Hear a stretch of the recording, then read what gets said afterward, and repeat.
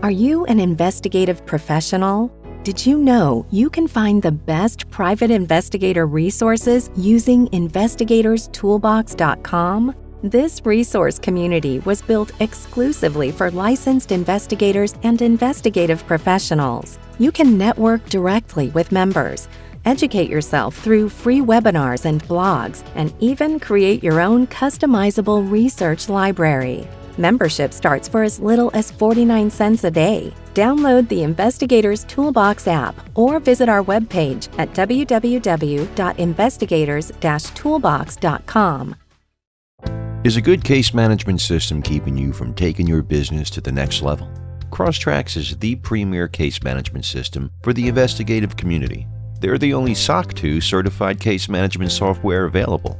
Visit crosstracks.com, tell them you're a listener, and save even more. Get a plan in place for the new year to grow your business to the next level. Welcome to PI Perspectives. Matt is still recovering from his Intellinet trip to Las Vegas last week. Traveling delays did not permit him time to record an episode, so we decided to dip back into 2020 and bring you one of the most listened to episodes of the year. Matt did a roundtable with Neil Cadell, Jimmy Messes, Mike Dorez, and Kelly Riddle. It's a great episode, and there's lots of information worth brushing up on. So please welcome our roundtable guest and your host, private investigator, Matt Spare. Neil, we're going to go with you first. How are you doing? Welcome to the program. Thanks, Matt. I'm really excited. This is one of the first few podcasts I've done in the last couple of years. I'm real excited, and I reached out to each of these gentlemen, and they were so nice to agree to join this. I think we've all had some laughs over the years. Yeah, doing well, working in-house at IDI, building up the investigative markets here, having a lot of fun. Yeah, it's great to see you still in the industry and still doing what you're doing. And we specifically wanted to pull different people from different parts of the industry, just that have had their pulse on what's been going on. So we're going to jump to the next guy, Kelly Riddle. Kelly, how are you doing? I'm doing great, Matt. Glad to be here with all you guys. It's kind of unusual. We're not chasing each other around a conference or something, because that's usually where we see each other. Right. That's actually, you and I actually met at a conference almost a year ago, which is probably the last conference folks went to in January. Yeah, that's right. For Nally. So what's going on in Texas, man? Yeah, so it's been an interesting year already. We're still busy and just trying to find out what the norm is now. Right. It seems like the rules and laws are changing all the time, constantly. We're going to talk about that, right? Surviving our business and how the adaptations we've made and things like that. So next on deck is Mike Dorez. Mike, how are you doing? What's your background? Hello. My background is as a skip tracer. I've been a skip tracer since about 1980. I started a database company in about 1991. It's called Merlin Data Publishing. Sold that business in 2012, and I'm back in the skip tracing business with an agency in Montana that specializes in locating people. Nice.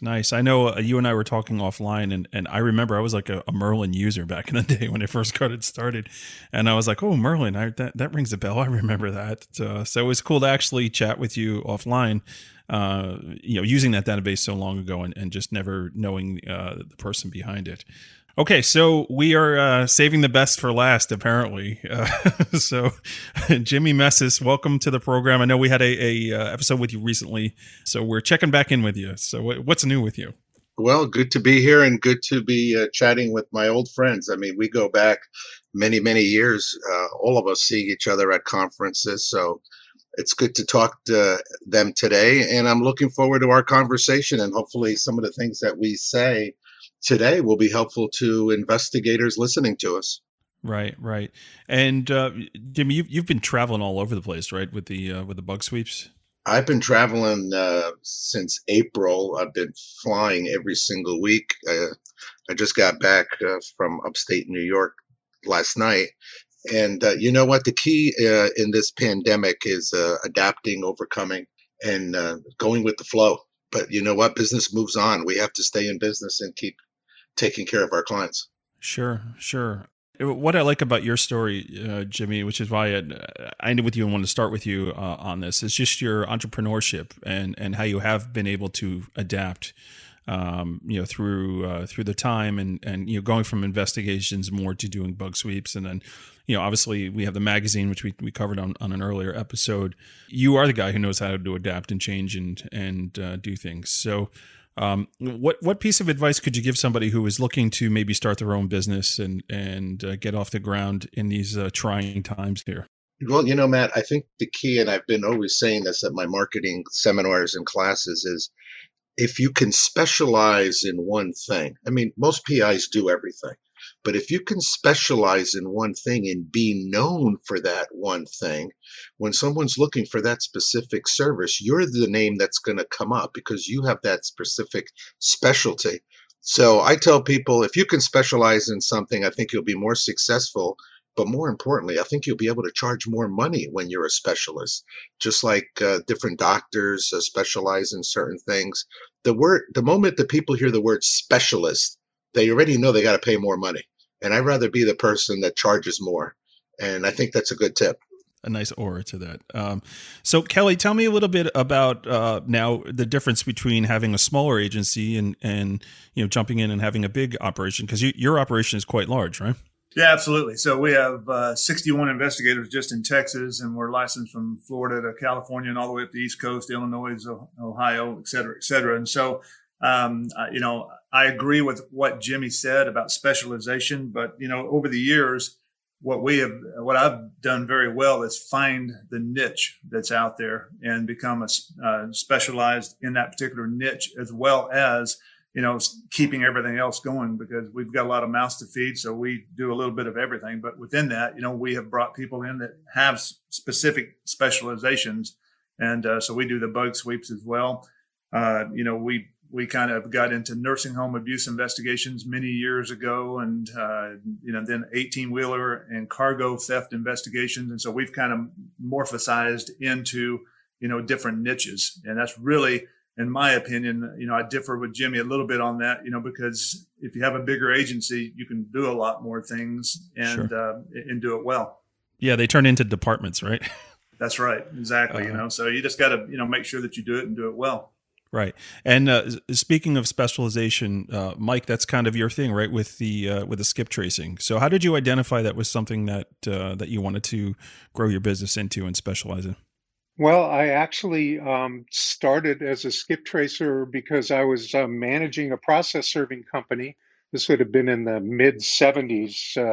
When our clients would give us a paper to serve and it was a bad address, we'd have to return the document to the client.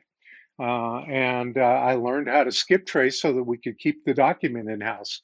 Basically, I taught myself how to find people, and it got to where I really just wanted to go out on my own, not really to build an investigation agency, but to build a skip tracing company. And I really never did any other types of investigations through all my years except locating people. Right. So I'm sure everyone's dying to know, how did you all meet, and how long have you all known each other? This is Neil. Listen, I was a private investigator from 1987 in Manhattan, working for a guy for 9 years before I went on my own.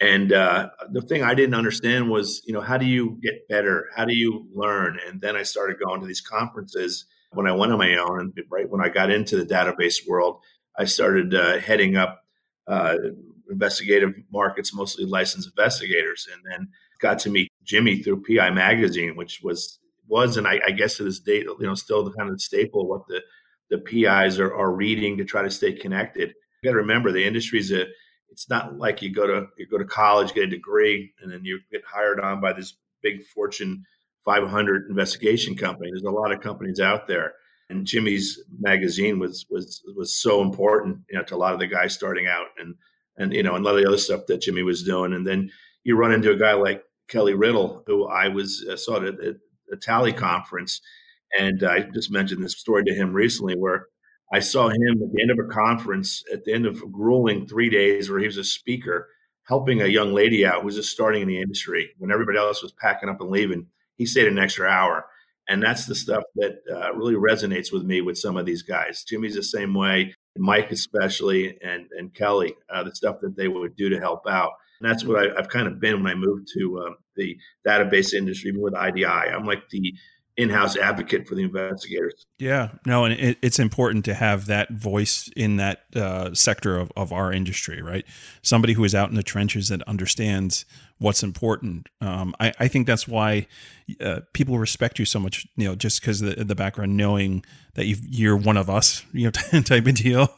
When you got to go back and you got to talk to corporate on behalf of investigators, like having that domain knowledge of what it takes to be out there and do it is really, really, really important. And even Jimmy too, same thing, right? So you have that investigative background where you were PI and you take over the magazine. You understand what investigators want to see, what they want to know about, the content that you're putting out there.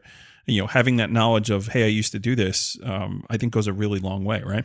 It really does. I think what's interesting is Mike Duries and I have a similar background in that we both started out as skip tracers. I mean, I became a private investigator in 1979, and my specialty was skip tracing. But for other private investigators, I knew how to get info that they didn't know how to get. So PIs have always been my clients going back 40 years, and it's 40 years this year that I'm doing this type of work. So it's amazing how to see the data industry come alive.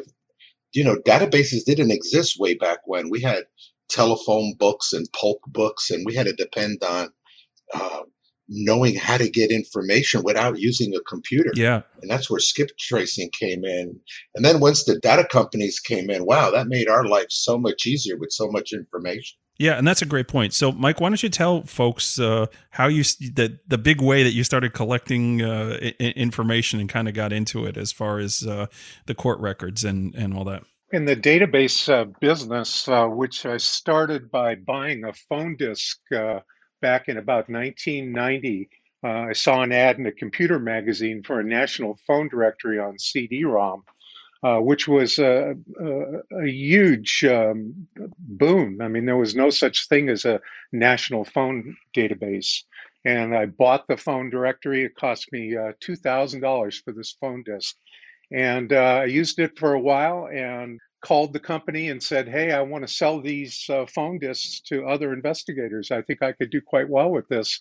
It took me a while to talk them into it, but they finally made me a reseller, and I opened my company, which the beginning of my database company was selling phone disks to investigators.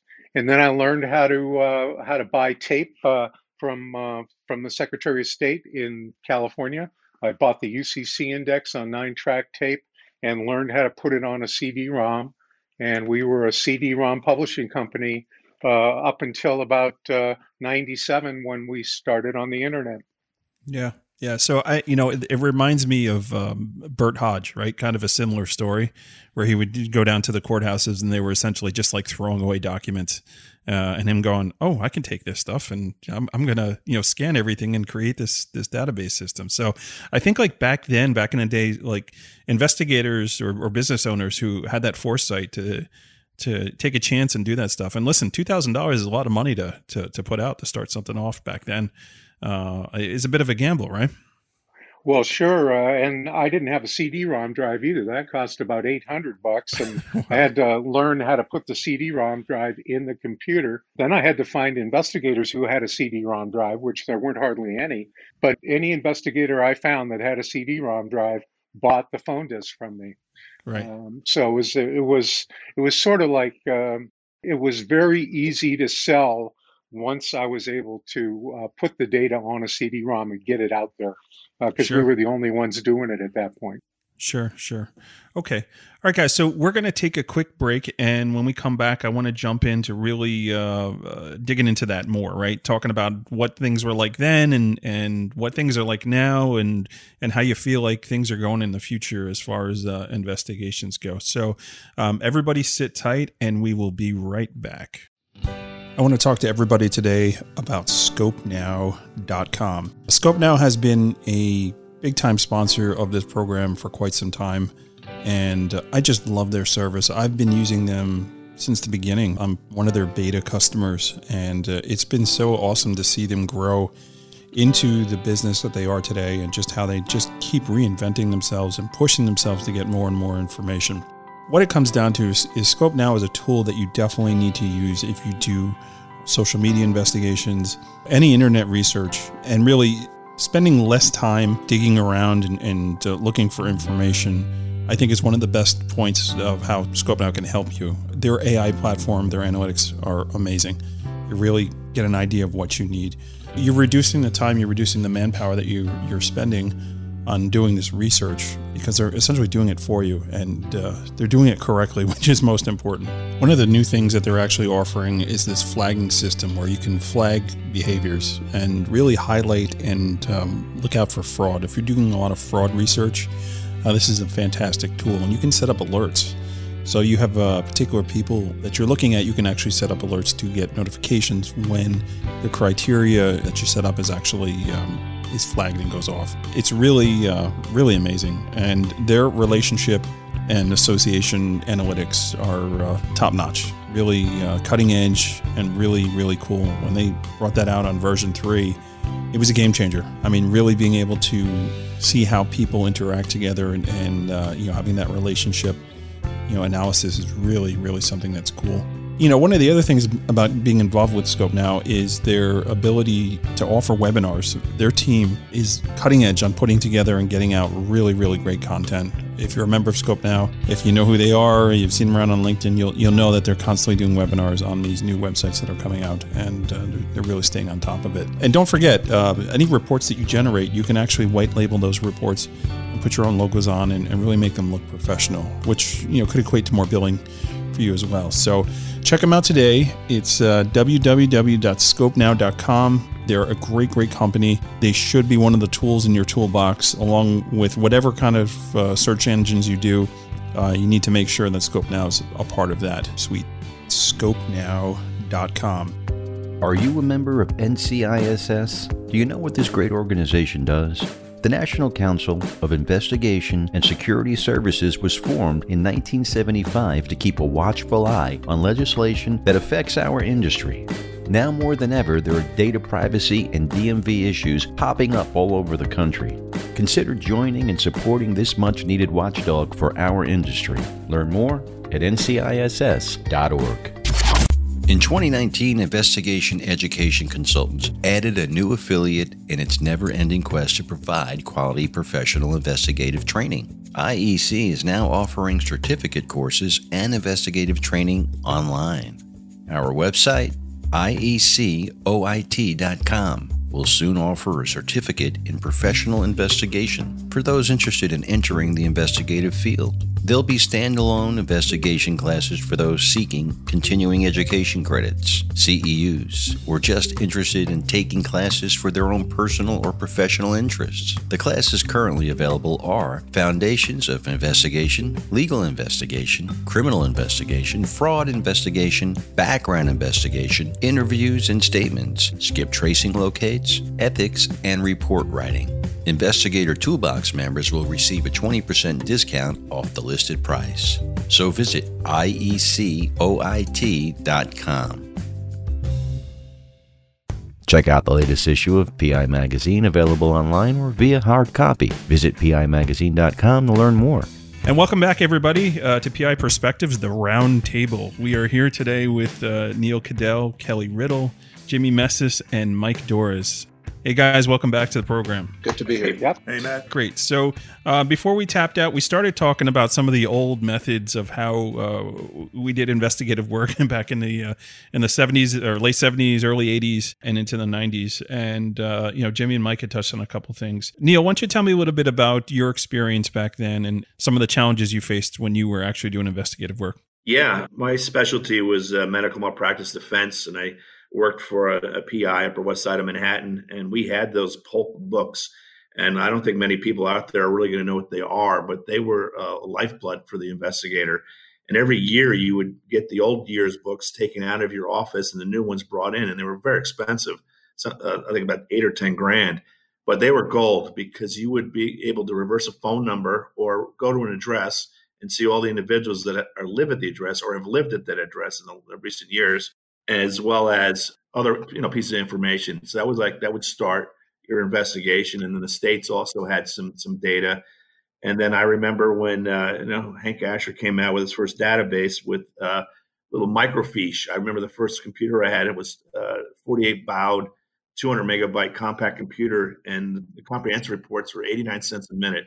And I remember spending $80 a comprehensive report there in the early 90s, which at that time was just gold. It was very, very tough to put data together, and I think that that really got me running. Everybody thinks they can put information together, solve cases easier. They know how to do it better than the next guy. But I think that when you have a database out there that now in seconds can put information together that can help you just even find somebody. How much easier did it make you guys' lives when you started using databases and your skip tracing, and it became a lot easier, especially Mike when you started rolling Merlin. Right, definitely. Kelly, why don't you tap in on that one? How did it make it easier for you?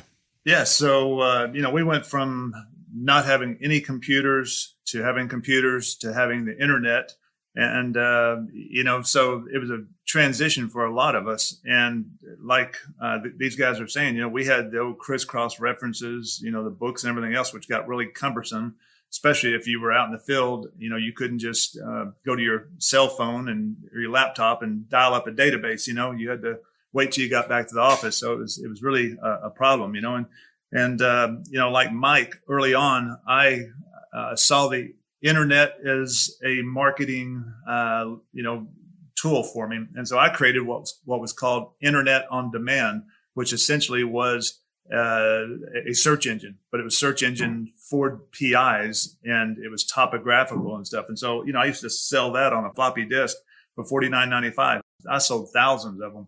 And so everyone here is business minded. And so if you talk to us, we've all found ways along the way in which to, cultivate business because of the transition. And we've survived because we've been able to do that. My very first book, I've written 14 books. My very first one, Private Investigating Made Easy, was doing exactly what these guys are talking about, doing the old school PI work, going into the courthouses, doing the crisscrosses and all that stuff, and now we've gone from 35 millimeter cameras to large video cameras that literally were on your shoulder to now, very minuscule high definition cameras. So it's changed dramatically. So I used to do surveillances with those cameras on my shoulder, driving down the streets of Manhattan, trying not to run red lights with a camera on my shoulder. In the good old days. Yeah, I have a video of me running and jumping over cactus trying to get away from a dog, and had that big camera on my shoulder.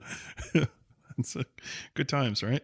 Yeah. So listen, technology has definitely made our job easier. I think one of the things it's done also, it's enabled us to be a smaller shop as well. It helps you have the ability to do more with less staff, to cut down on your overhead too. So that's something to obviously take in consideration to how things have grown here, right? The ability not to have, as many administrative people, a case management system will help you do it. But what are some of the things, Neil, that you've seen as far as the databases go as the improvement over the years, and like take us to that discussion planning with the database company, right? Let us be the fly on the wall for those type of conversations. What did that look like when you were planning on, how you were going to build that business? Great question. I've been through a lot of meetings and sat in these data discussions with some of the credit bureaus that are out there, as well as these other data vendors that have information. Databases spend tens of millions of dollars on information to build, and they sit on top of algorithms that try to score the best address. And it's the secret sauce of a database. And some of the neat stuff, you always want to be on the cutting edge of what's coming. And when I joined IDI a couple of months back, the big discussion was, what can we do to take over the investigative markets, and how can we help? And we had a great discussion, and we're ready to launch in the next month an app-based version of IDI Core.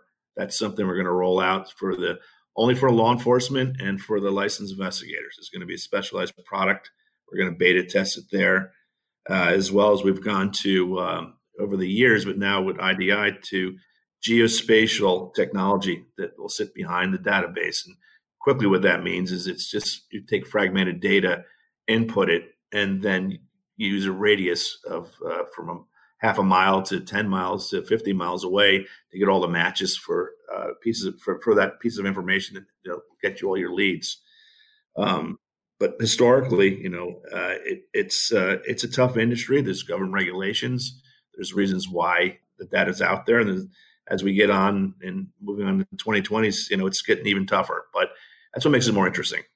So, Mike, what was one of the game changers when it came to like information now being available that was not previously available, like over the years? What were one of the things back then that when it happened, you're like, oh, wow, this is really going to open a lot of doors for us? Well, I think after the phone disc and the ability to see a national phone directory was really Hank Asher's first people search database that started, I think, in about 1993. Neil talked about it, the 300 baud modem, et cetera. That was just an unbelievable breakthrough because of the ability to see a fairly comprehensive address history for an individual, to be able to search by social security number, to be able to see other people at the same address, et cetera. So I think that really that the very first people search databases were sort of the breakthroughs in the early 90s. Sure. And Jimmy, running the magazine, I guess having your pulse on the industry from other investigators, like what were some of the things that you recall hearing from investigators that they wanted to see that were actually then ended up eventually in these new products? I think the key was technology. Covert video came into play more in the mid 90s, late 90s, but it was big, it was bulky. And investigators were trying to get covert video inside. I mean, before then, investigators would use the camcorders, and from their vehicles, they'd be able to get anything going on outdoors. But the key was insurance companies wanted inside video. Person goes into a restaurant, a bar, what have you. They wanted to see what was happening, or even shopping in a Home Depot. So I think technology, the video end of it, really made a difference in the workers' comp end, because now insurance adjusters were able to see more in the day of the life of an individual. And more investigators had to buy hidden cameras. They had no choice because their competitors had it. And if they didn't have it, they weren't going to get the work. Yeah, I mean, that's a good point, Jimmy. So Kelly, obviously the next level here would be the social media, right? So if you're looking at somebody's day-to-day life and what they're up to, being able to do that. So Kelly, like, how did you first implement that social media research into your business model, and how have you seen it changed over the years? Yeah, Matt. So, really we're at a point where we almost have information overload because, a lot of the databases out there give us so much information, and you try to couple that with social media and all the other databases for government agencies and stuff. And you really got to be careful. So, I always, this is kind of a off the topic subject, but, I always advise investigators to understand that all of that is just a lead and it has to be verified because, it's just the way of the nature of all the information that's coming across. And so, with social media really was a great tool early on because there's so many people putting stuff on the internet that they shouldn't. And, now people have gotten a little bit smarter about it. They're starting to use alternate IDs, and you got to dig a lot more than what you used to, but it's still good information, And so I think that's going to be one of those areas in the future where we're going to have a couple of companies kind of like, the IDIs and, of that nature that's going to really put their finger on that and make that available for PIs across the board without us having to do as much digging. Yeah, I mean, there's really been a push for that. I think in the information industry, just understanding that pivot and why it's so important as we've moved our lives to online, right? Especially this past 9 months or so, where everybody's shelter in place. We've got no choice but to talk about what we're doing on our phones, just That's right. to have that interaction. So, within the last 20, 30 years, is there a particular tool? I'm going to name out a couple of them. I want to get your opinion on what you think was, the best available tool today or during its time. So obviously we touched on social media. There's tracking devices, phone pinging. We were able to do at one particular point. I don't think it's it's available too much anymore. Or the DRNs tools. Neil, why don't you give me your opinion on that, and then we'll move to the other guys. Sure. I think it's just been the way that some of these databases have been able to evolve. you still were, and Kelly referenced it. The data you get from a database used to be very, it wasn't as spot on or clean as it is now. Almost every investigator would spend time going to the courthouses and reviewing the information and verifying it. From there, social media has really kind of taken over the space. I think that's probably the biggest change I've seen in 20 years is that people can't live without having the phones in their hands, and it's almost an extension of their brain, and they just make bad decisions. I mean, I worked a case, when MySpace started, where I followed a guy around. He didn't do much, but on his MySpace page with his name, with a nickname, he posted all these pictures of himself on a motorcycle doing 360s in the parking lot of his condo complex with time and date stamps on there, nonetheless. So he made my case for me. I captured those pictures in my report, testified to it, and it was the defense verdict. It was, back injury case. So I think that's really when you married the social media to the databases. And now we're moving to is the databases are figuring out ways to use case management software to do a lot of you used to pull up 3 different reports at times and you find commonality yourself.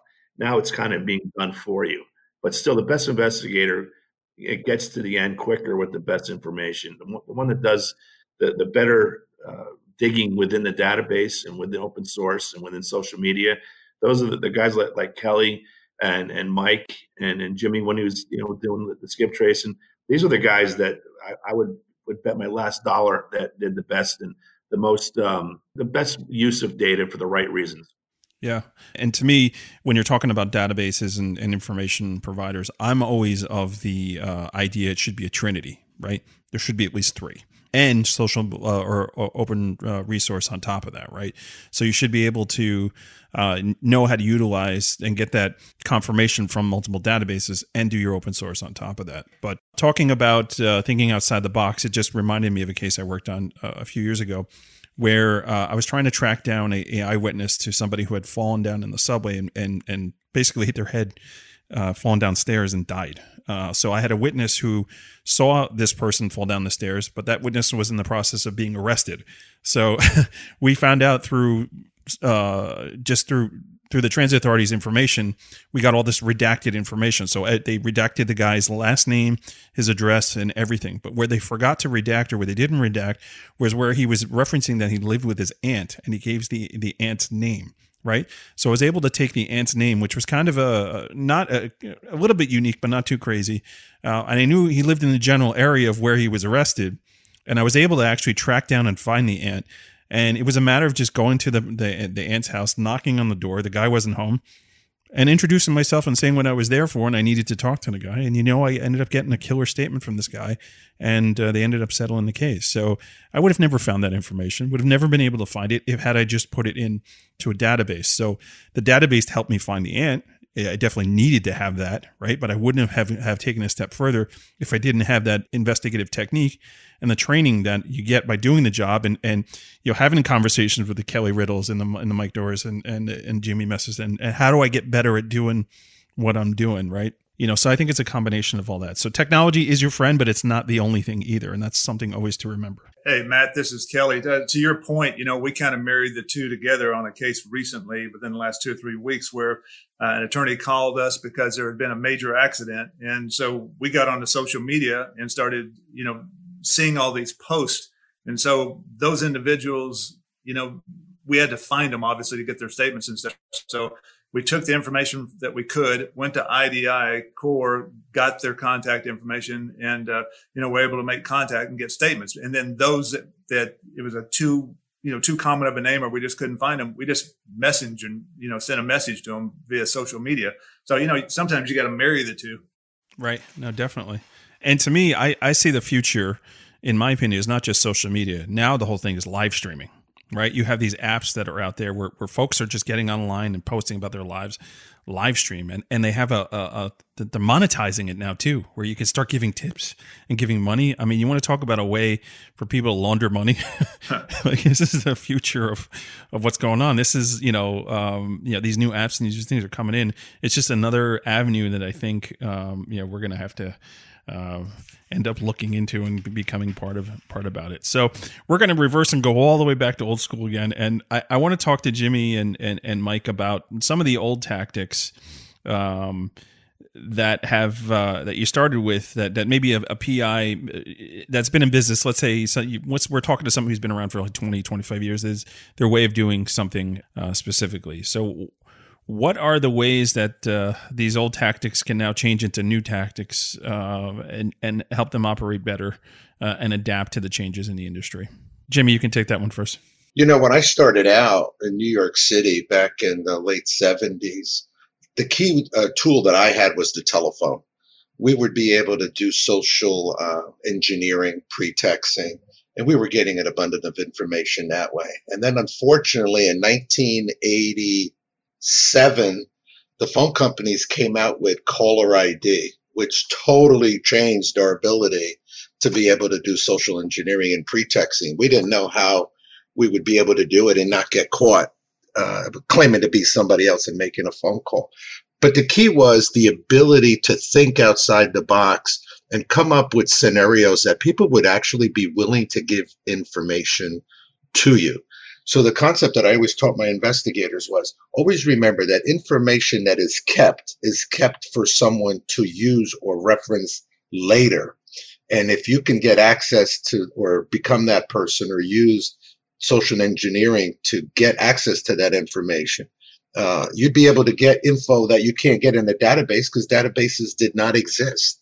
So what I find interesting is old school investigators really had to do it the hard way, investigating. And a lot of times now I find that investigators think that because they have access to a database or a computer that they can just research online. It does take a hell of a lot more than that. And it's a mentality thing that people need to focus on. Definitely. How about Mike? What's your take on that? Very similar. Obviously, we come from the same place. I remember doing a seminar showing how we put civil indexes, the California civil indexes, on CD-ROM. And I was showing a class of skip tracing class how to use the database. I found a divorce filing for an individual. And one of the people in the audience said, well, how does that help you?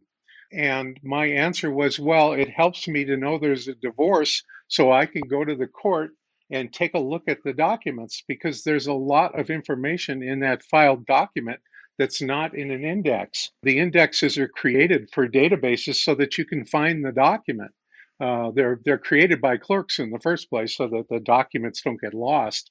And the investigators that know how to pull a document and read a document and analyze a document are always going to be better investigators than database searchers.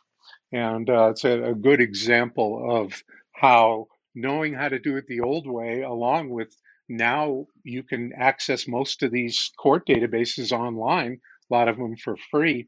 Putting the two things together makes you a much better investigator.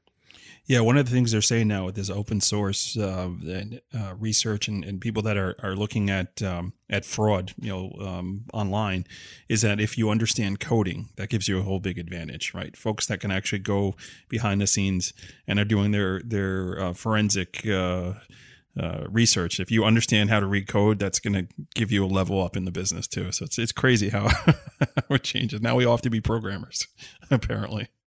Matt, this is Jimmy. It brings up a good point. One of the things that I have found about private investigators, successful private eyes, is that we are very knowledgeable about a lot of different things. Social media, computers, technology, video. I mean, PIs are very smart. We have to be, because in order to be able to satisfy our clients' needs, we have to know a lot of things about a lot of things. So, the jack of all trades, it's kind of interesting, but I also find that we also are very intuitive into figuring things out because we're problem solvers and we think outside the box, but we're getting paid for it. And that's the reward. Right. And if you follow Jimmy's advice, you're getting paid a premium for it, right? That's it. Definitely. Okay. Neil, why don't you tell me a little bit about the difference between this sole practitioner, the small shop, and the bigger shops, and how a small shop can really compete with the bigger shops with some of the new industry tools and techniques that are behind there. What have you seen? What I really believe is if you have a strong leader of your PI business, and you start as a one-man shop. I was a one-man shop. I worked for a smaller shop than I was a small shop when I had my business, and I had ended up with like 8 investigators.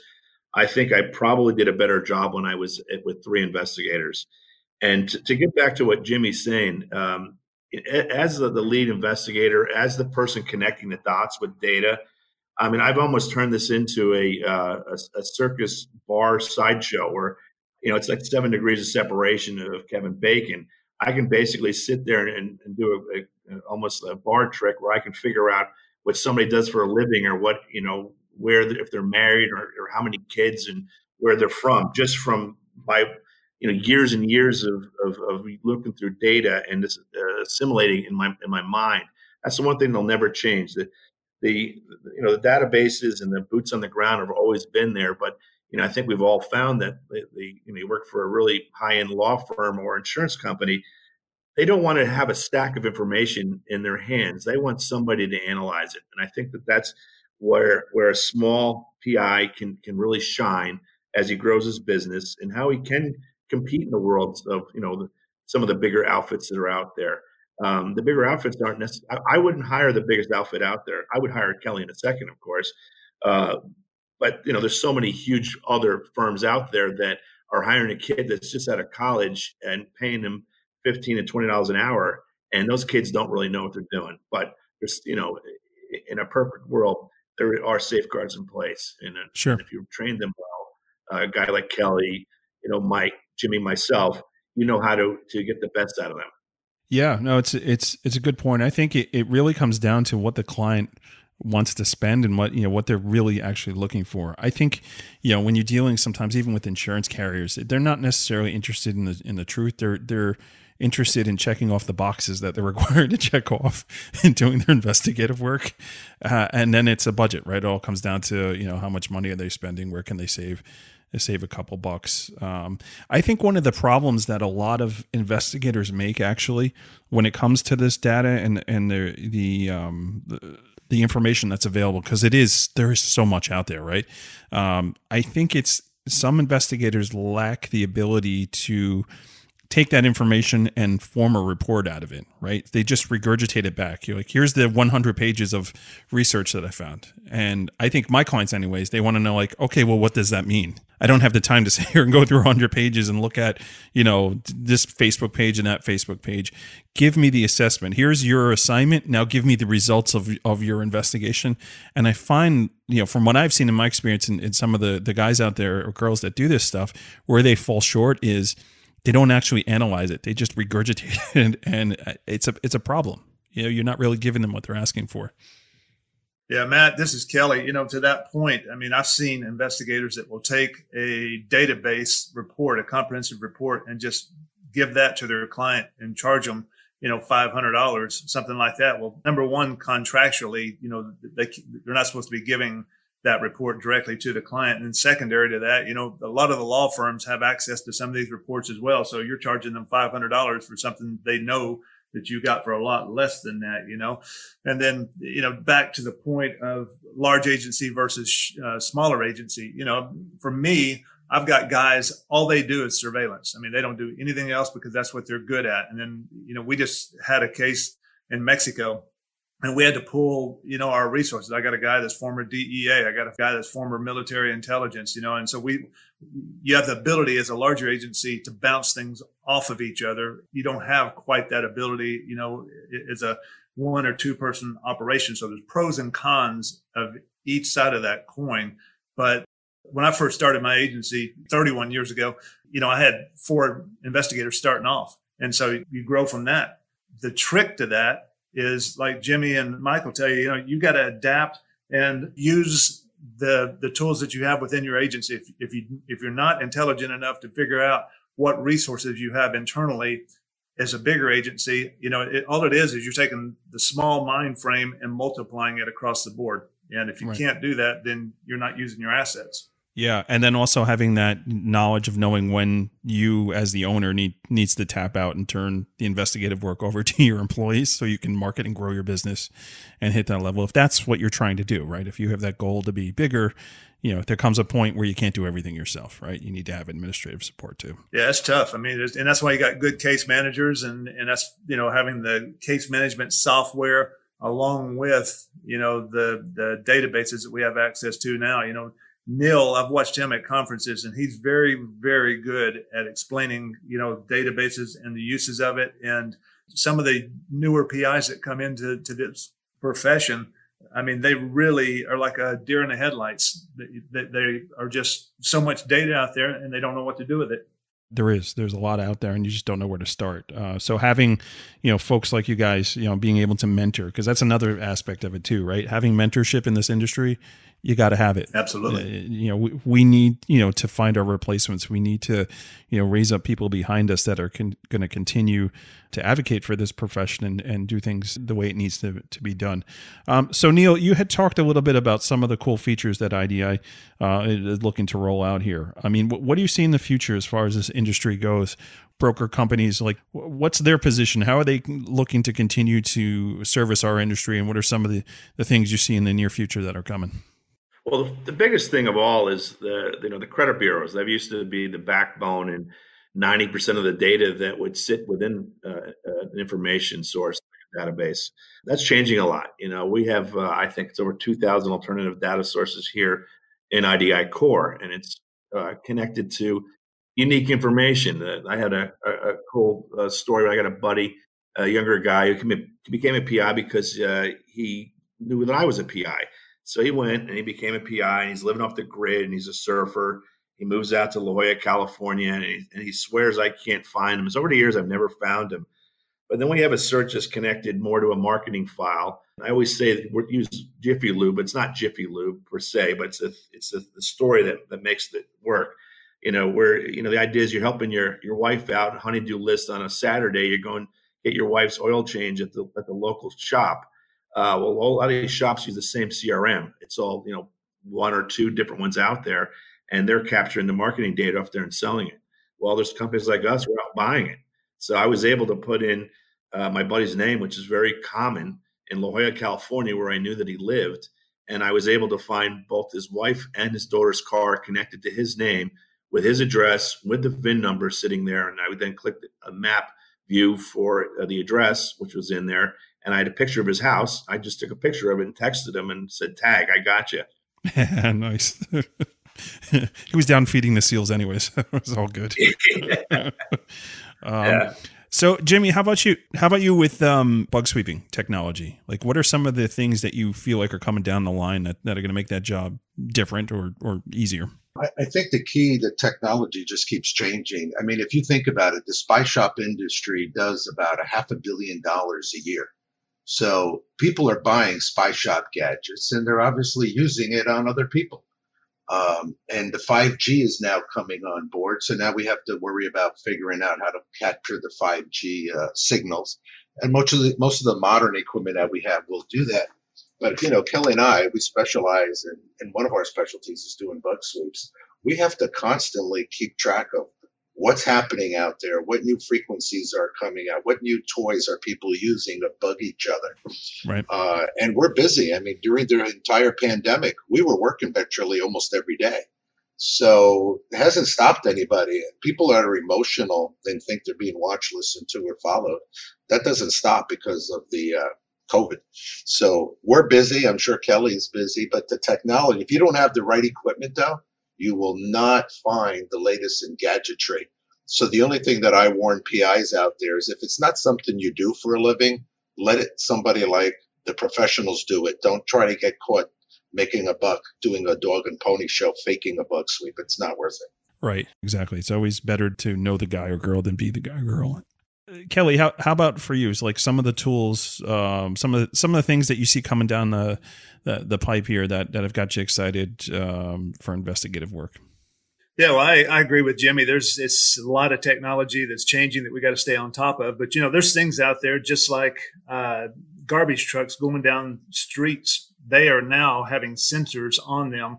In some locales, they're testing them so that, the newer cars have sensors in their tires that tell you when they're low and stuff. Well, they're reading those sensors as they're just driving down the street and gathering that information.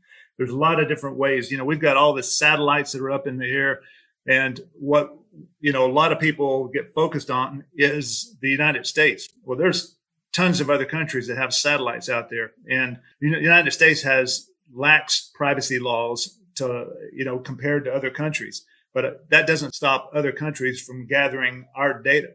And so I think at some point you're going to see some digital stuff come online that is probably going to be based from other sources that we're not seeing right now. Right. So how about you, Mike, with skip tracing? Is there some sort of product or some sort of technique or something coming down the line that you're looking forward to that you think will help make your job easier? One thing I'd like to see is some better representation by our industry into the legislation and regulation of some of the databases that are available to law enforcement but not available to PIs, or even things like national voters records, which are available to newspaper people and law enforcement but not to PIs. There's several states where national voters data or data for that state is not available to a private investigator or national DMV. These are things that would be quite helpful if we figured out ways to trust private investigators with information from credit bureaus, things like social security numbers and the ability to look into at least the top of a credit bureau report. And I think those types of regulatory changes would be quite helpful to our industry. Yeah, that's a good point. And we're going to wrap up on that point, actually. So really, really important for associations like NCISS when it comes to like data and data privacy, making sure that we have a voice both nationally and statewide too, because that reform is coming. It really is coming. I mean, you read about it all the time that, that the sense of, hey, this is my private information. I don't want anyone to have it. And listen, there are arguments that give validity to that, but there needs to be a carve out for investigators. Yep. Because, there's reasons for us to do and get what we do. And, the legislators need to understand that, right? They, to understand that we're not, the guy that they see on TV. We're not the Perry Mason. We're not the, Magnum PI. We're not all that. This is a real industry with a real need for this information. So that's something that's really, really important. So yeah, we're going to close on that just so folks understand that they got to, you really have to support your state associations and your national associations when it comes to that stuff. Guys, I really appreciate you taking the time to come out and talk and just give your perspective. I think it's really important to really reflect on what used to be and what's now and what's going to be in the future. And it's just such a great panel of people with different backgrounds. I really appreciate you guys taking the time to talk to us about it. We're going to put all in the show notes how to contact each one of you guys if anybody has any further questions. But again, thanks guys. I really appreciate it. Thanks guys. See you at a conference. Thanks, man. Bye. Thank you. Good job. Take care. And thank you everybody for tuning into the show. We'll catch you guys on the next episode. It's never a bad idea to revisit prior episodes that have real value. Thanks for checking this one out. We hope you enjoyed the topic. We'll be back next week with some fresh content. We'd also like to thank Crosstrack, Scope Now, Investigator Education Consultant, and NCISS for sponsoring the show. So please support our great supporters.